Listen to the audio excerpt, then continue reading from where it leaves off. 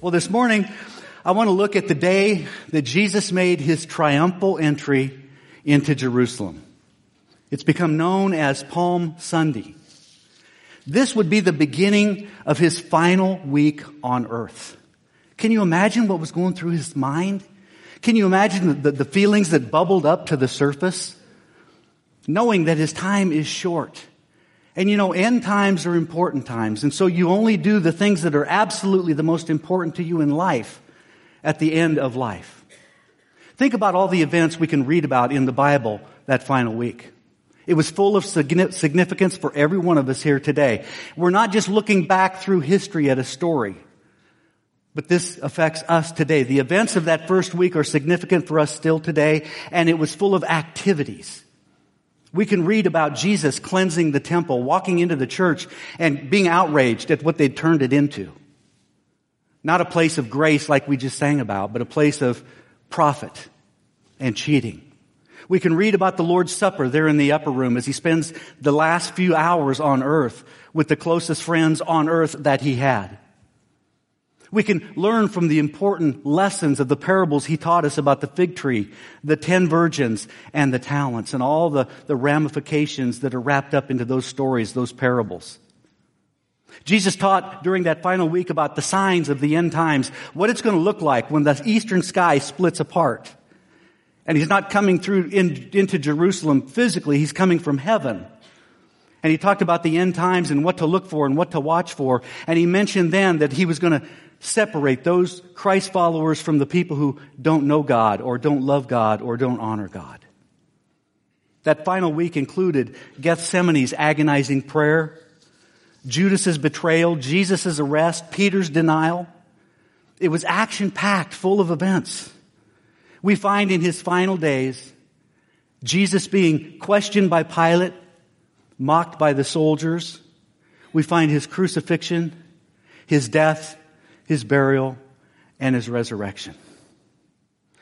1 week after Palm Sunday, Jesus crossed the finish line of his earthly ministry, concluding 3 years of teaching and healing and blessing.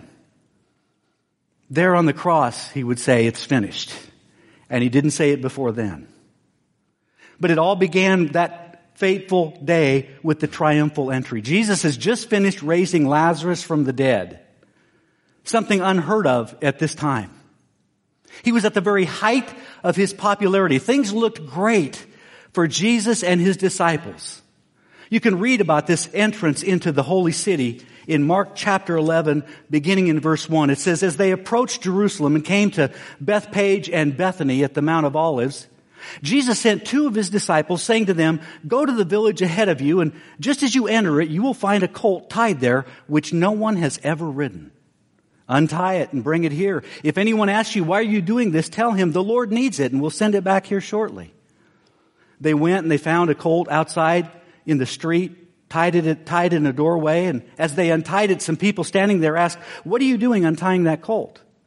And they answered as Jesus had told them to, and the people let them go. And when they brought the colt to Jesus and threw their cloaks over it, he sat on it. Many people spread their cloaks on the road, while others spread branches they had cut in the fields. Those who went ahead and those who followed shouted, 'Hosanna! Blessed is he who comes in the name of the Lord. Blessed is the coming kingdom of our father David. Hosanna in the highest.'" The same things that were said at Jesus' first arrival on a hill outside Bethlehem, sung by the angels, "Hosanna in the highest," is now being said at his final arrival into Jerusalem. Things didn't change in 3 years. Luke's account goes into briefly a little more detail. He says, when Jesus, came near the place where the road goes down to the Mount of Olives, the whole crowd of disciples began joyfully to praise God in loud voices for all the miracles they had seen. "Blessed is the King who comes in the name of the Lord. Peace in heaven and glory in the highest." Some of the Pharisees in the crowd said to Jesus, "Teacher, rebuke your disciples." "I tell you," he replied, "if they keep quiet, the stones will cry out." And that's exactly what happened. Think about it. The Jews didn't, and many don't, proclaim Jesus as the Savior. But as Christians, we do. Right? First Peter says, as you come to him, the living stone, rejected by men, but chosen by God and precious to him, you also, like living stones, are being built into a spiritual house to be a holy priesthood, offering spiritual sacrifices acceptable to God through Jesus Christ. We are the stones Jesus talked about. Worshippers who offer spiritual sacrifices like we just did preceding this message. This all happened at the time of Passover. Passover was a time of great electricity. You could feel it in the air. Jerusalem would swell to over 2 million people during the Passover. They would come from every direction. And the blood of thousands of lambs would pour off the altar and flow out of the temple into the brook of Kidron. That brook would run red with blood.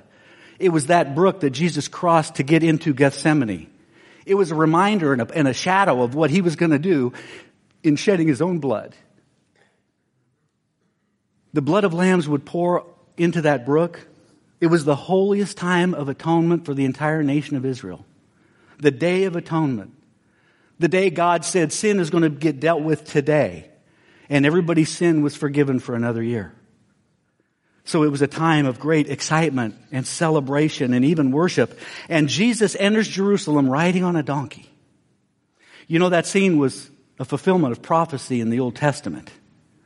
There are certain prophecies in the Old Testament that point ahead to God's promised Savior, the Messiah, the Christ, the promised one. Zechariah says this, speaking about God's Savior, "Rejoice greatly, O daughter of Zion. Shout, daughter of Jerusalem, see, your king comes to you, righteous and having salvation, gentle and riding on a donkey, on a colt, the foal of a donkey." Even at the end, Jesus is fulfilling all the prophecies that Scripture held about what the Messiah would do. You know, to us today, a donkey kind of seems like a lowly animal, huh? I mean, you don't really expect that's how he would enter Jerusalem, but you know, nobody expected the way he would enter the world in Bethlehem either. To us in the Western world, a donkey seems like a lowly animal. But in ancient times, kings and royalty would ride horses when they came into another kingdom to conquer that kingdom or to conquer that nation. But if they were coming in peace, they always rode on a donkey. Jesus didn't come that day as a conquering king. He came that day as the Prince of Peace. Revelation tells us that there will come a day, though, when Jesus enters on a horse. He'll be a king ready to conquer, and it's going to be awesome. Listen to what John the Revelator said.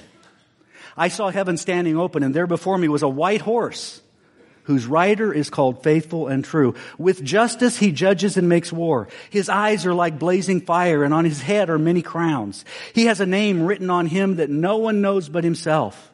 He's dressed in a robe dipped in blood, and his name is the Word of God.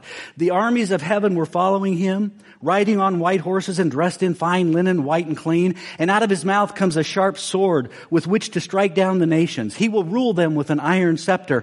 He treads the winepress of the fury of the wrath of God Almighty. And on his robe and on his thigh he has this name written, King of Kings and Lord of Lords."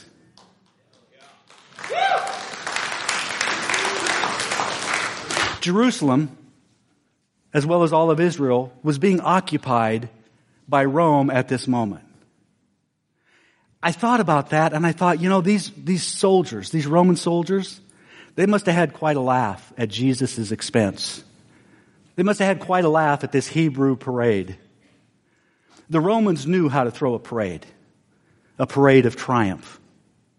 When Roman centurions and soldiers would conquer an enemy army, when they would conquer 5,000 enemy soldiers, that centurion would earn a Roman victory parade. And it was filled with pomp and pageantry. And there was music, and the crowds, you couldn't see the ends of them. And then they see Jesus' parade. You know what they didn't realize? They didn't realize that 50 days later, Jesus would conquer 5,000 hearts in one day on the day of Pentecost. And you know, among the people in the crowd that day, I think there were predominantly three groups of people. I think there were the Jews and the religious leaders who lived in and around Jerusalem.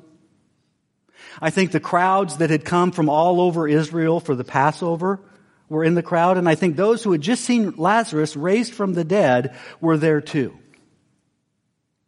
Now again, try to inject yourself into this scene. Try to imagine what it must have felt like and sounded like and smelled like. Quickly, the scene begins to build. First, there's a small group that gather alongside the road leading into the city. And then more and more people begin to arrive. Finally, a crowd and then a multitude are lining the roads. This would be Jesus' appointment with destiny. This was the time appointed before the foundations of the world were ever laid. Countless Passovers and millions of Passover lambs had pointed ahead to this Passover.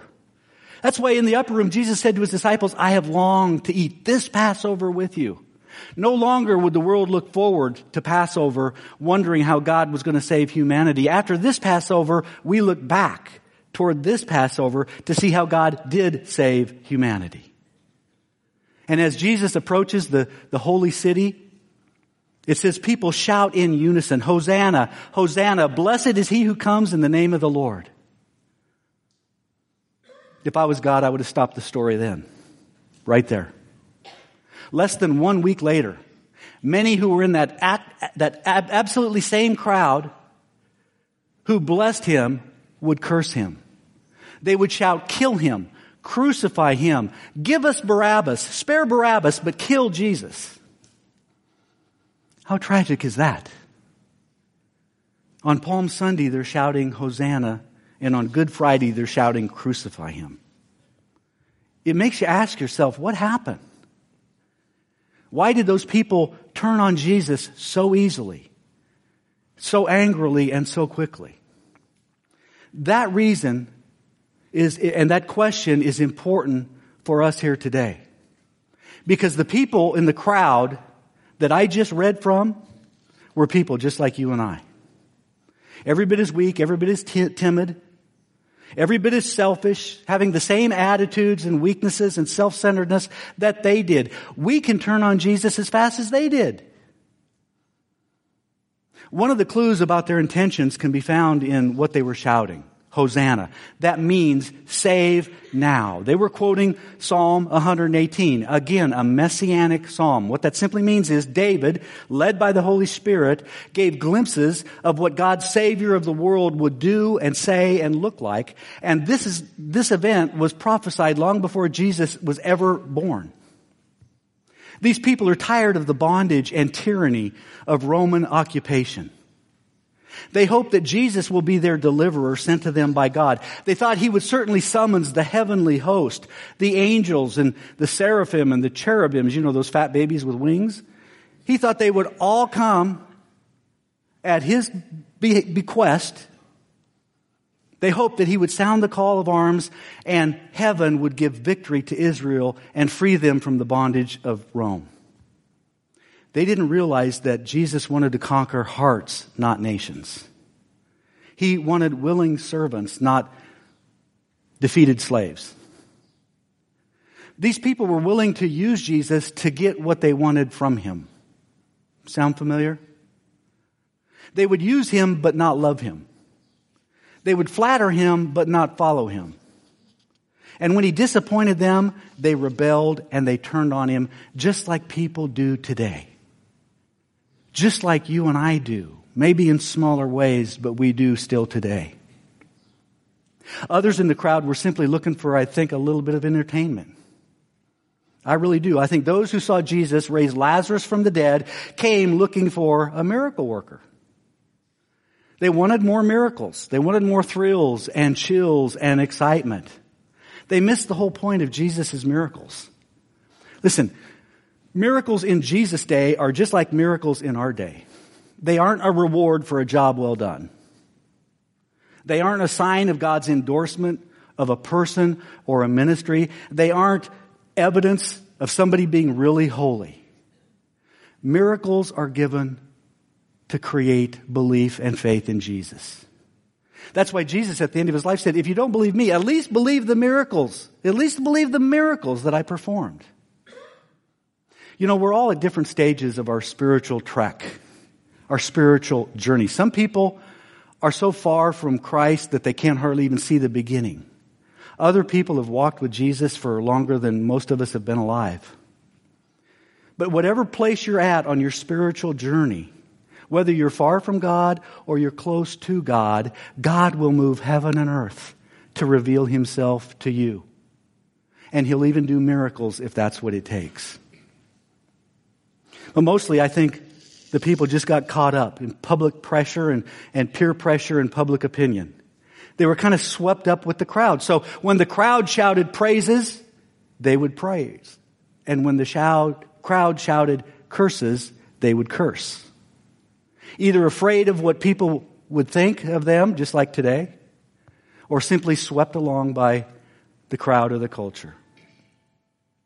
At any rate, on this day, irrespective of what's going to happen the following weekend, on this day the crowd is full of hope and joy and worship. Men are spreading their cloaks across the road. Women are laying down palm branches and olive branches along the road. Children are throwing flowers across the path ahead of Jesus. And all this is happening, and if you looked at it, you would see simply Jesus on a colt, and that colt plods ahead one step at a time. Remember, he's never been ridden. And this little colt is struggling under the unaccustomed weight that he was carrying. But Jesus also struggles with the weight he's carrying. And the closer Jesus comes to the holy city, the heavier the weight becomes.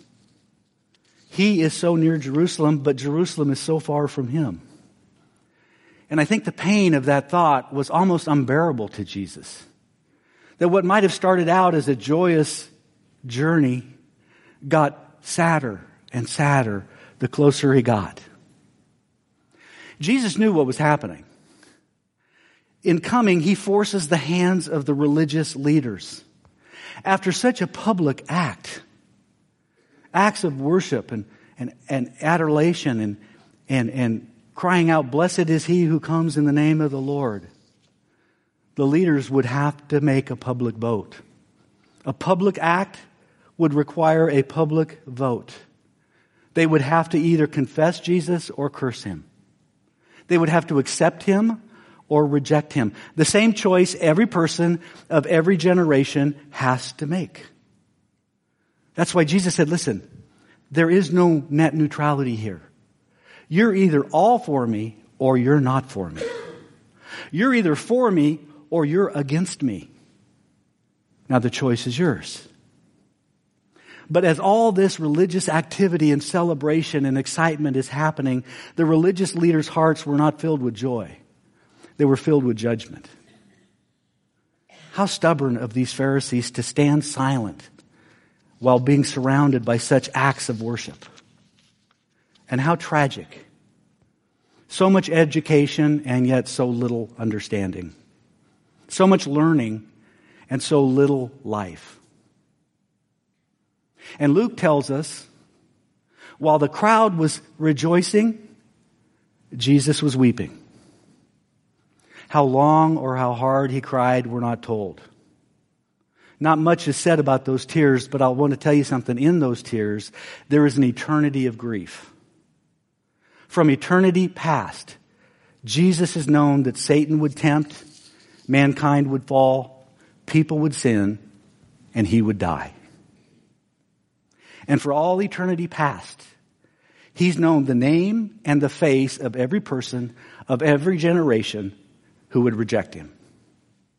So while he was bringing peace and joy and hope and happiness and salvation to the world, he was also confronted with the fact that many would reject him. And so while the crowd rejoices and laughs, Jesus weeps. And who can blame him? He's going to his death, a horrible, excruciating death. And he knows the shame and the pain will become almost unbearable. He knows that the cloaks of honor today will be replaced with cloaks of dishonor in just a few days. He knows the blessings will turn into curses. He knows that hands of praise will become fists of rage. But knowing all this, Jesus isn't weeping for himself. He's weeping for Jerusalem. And I know that because of what Luke tells us when he says, as he approached Jerusalem and saw the city, he wept over it. And he said, if you, even you, had only known on this day what would bring you peace, but is now hidden from your eyes. You know, Jesus weeps still today. There are people in the turmoil that Taps talked about. And he would say, if you only knew what would bring you peace. And Jesus is weeping for people today who, just like the people in the story we're reading about today, start well but end poorly. And that applies to a lot of people. Paul told Timothy, the Spirit clearly says that in latter times, our times, some will abandon the faith and follow deceiving spirits and things taught by demons. Jesus himself, talking about the end of the age, said, because of the increase of wicked, the love of most will grow cold, but he who stands firm to the end will be saved. Jesus himself said most people who start well aren't going to end well. So that leads us to the next question. Why do so many people not finish the course when it comes to faith and Christianity? Well, I think some people just get distracted. I don't think they set out to end poorly. I think they just get distracted. You're bored or you're lonely or you're facing a crisis in your life, and so you cry out to God. You come to church and all of a sudden you start to feel new feelings, a little glimmer of hope. You start thinking new thoughts and you're moved by God's kindness. And the Bible says it's the goodness of God that leads men to repentance. And so you cross that line of faith and you become a Christian. And after a while, though, those new ways of thinking and feeling become old ways.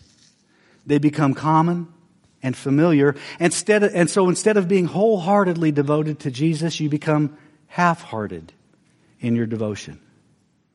And then the distractions come.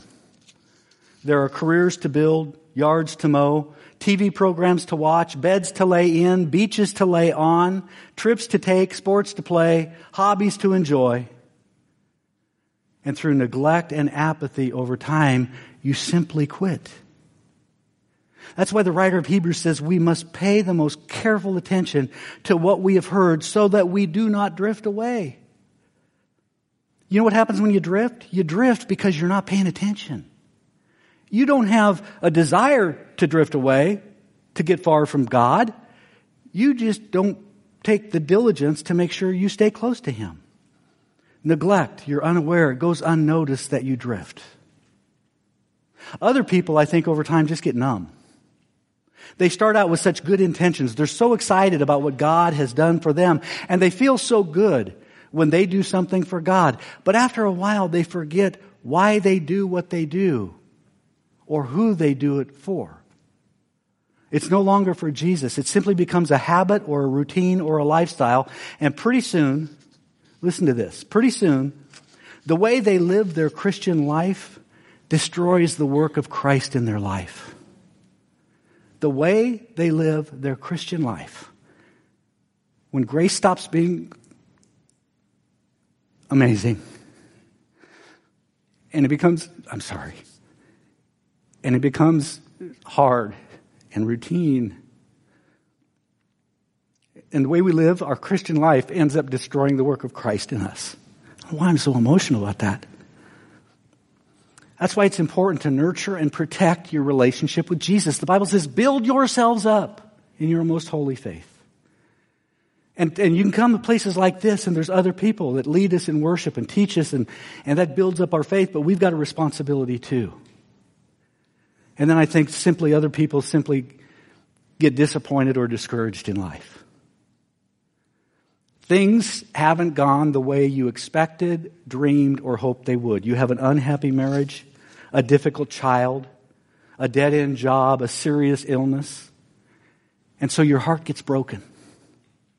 And then it gets hardened.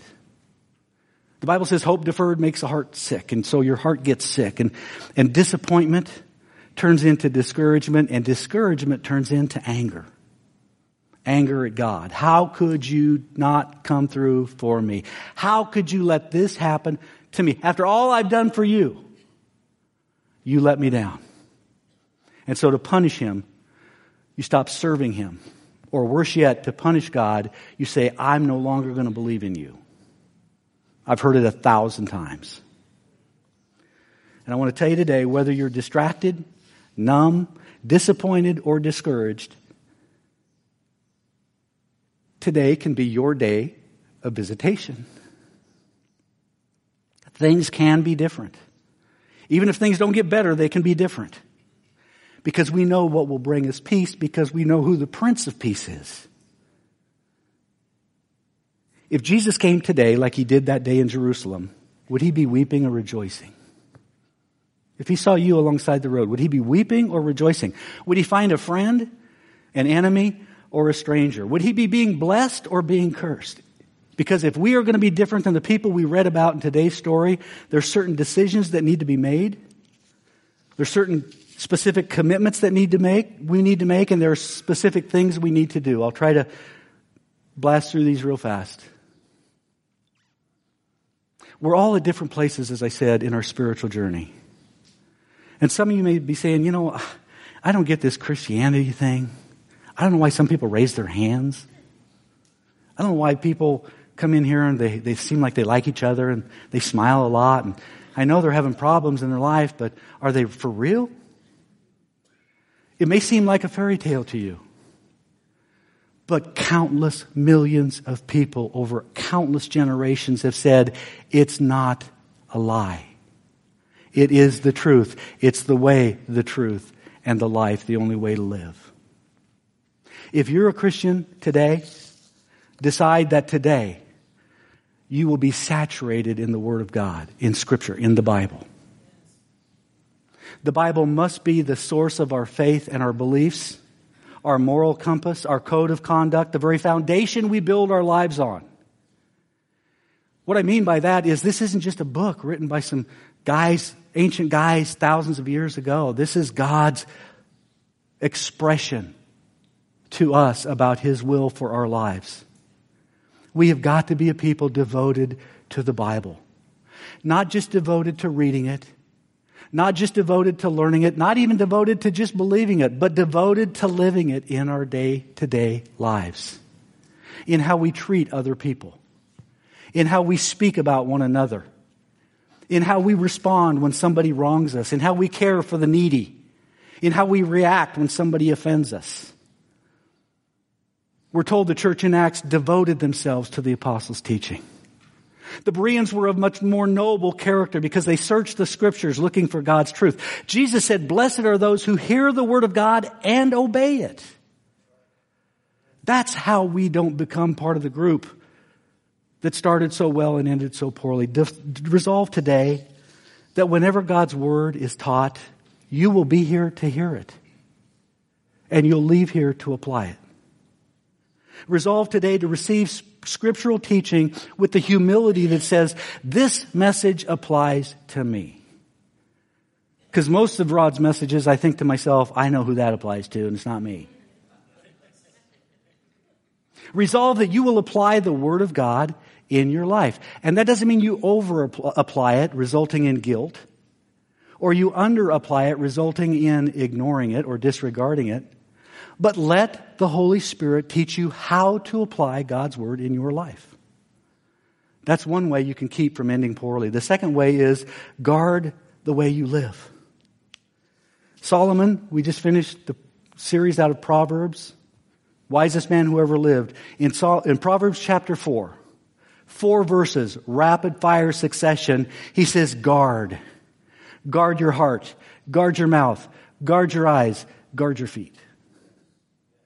Guard your heart, what you allow yourself to think and feel. Guard your mouth, what you allow yourself to say. Guard your eyes, where you look and how you feel when you see what you see. And guard your feet, where you go and what you do. 4 verses, rapid fire succession.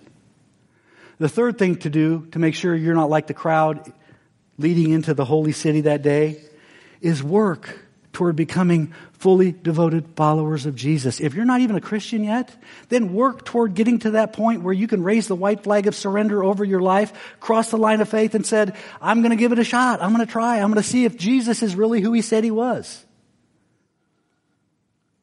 But for the rest of the people here who have already crossed that line of faith, Solomon told us in Song of Solomon's chapter 2, little foxes ruin the vineyards. People stumble over pebbles. They don't stumble over boulders. We all make 100 seemingly insignificant choices each and every day. Every one of those choices either builds our character or it erodes our character. Full devotion to God means that you make a decision, I will honor God above all else. I'll honor God whether my decision agrees with it, whether my desires want it, whether it's convenient or comfortable. Full devotion means you honor God above all else. And when you do that, most of the decisions of life are already made. God already made those decisions in Scripture. So when you have a decision to make, start there. But I want to promise you something. If you honor God in the small, everyday issues of life, then God will honor you for a lifetime. If you honor God, not in the big events of life and not big decisions and not the big crises, certainly do that. But in those small, seemingly insignificant decisions you make in everyday life, if you honor God with your life, God will honor you for a lifetime. And then I want to leave you with one last admonition. Commit yourself to the local church. Commit yourself to the local church. In almost 40 years of ministry, not one time have I ever seen anyone separate themselves from the local church and flourish spiritually over the long haul. Even the ones that started well, ended poorly. Simply decide to love one another. That's what the New Testament was pretty much written for, to teach us how to get along with each other. Jerusalem, the holy city. Jesus' entrance that day, known as the Triumphal entry, was also a tragic entry. It was Jesus' final appeal before his death. And for many it was tragic because they openly rejected his appeal. Not only the appeal for peace on earth, but peace with God. Or they ignored it, or they rationalized it away. And unless they changed, their lives and their death were tragic. Because they faced a Christless eternity. Separation from God. Every time Jesus enters a person's heart, it's a triumphal entry. All of heaven rejoices. But the ultimate triumphal entry will come someday when Jesus returns to claim his church, a bride without spot, blemish, or wrinkle. And the question that you and I have to answer today is, are we going to be like the people alongside that road to Jerusalem that day so long ago? Are we going to sing his praises on Sunday and ignore or reject him on Friday? Are we going to miss the appointed time of our visitation from God? That day can be today. The day we discover what will bring us peace, because we finally remember who will bring us peace. So I know there are people here that might need to accept Jesus for the very first time today. You can do that right where you're seated. If you're not ready, come back next week. You'll hear the gospel message again. But others of us have joined God's family long ago. Maybe you started well, but maybe you're not doing so well right now. You might be distracted. You might be numb. You might be disappointed or discouraged. Whether you've never accepted Christ or you've accepted him long ago, either way, we're all a decision away from our day of visitation. So let's pray for that.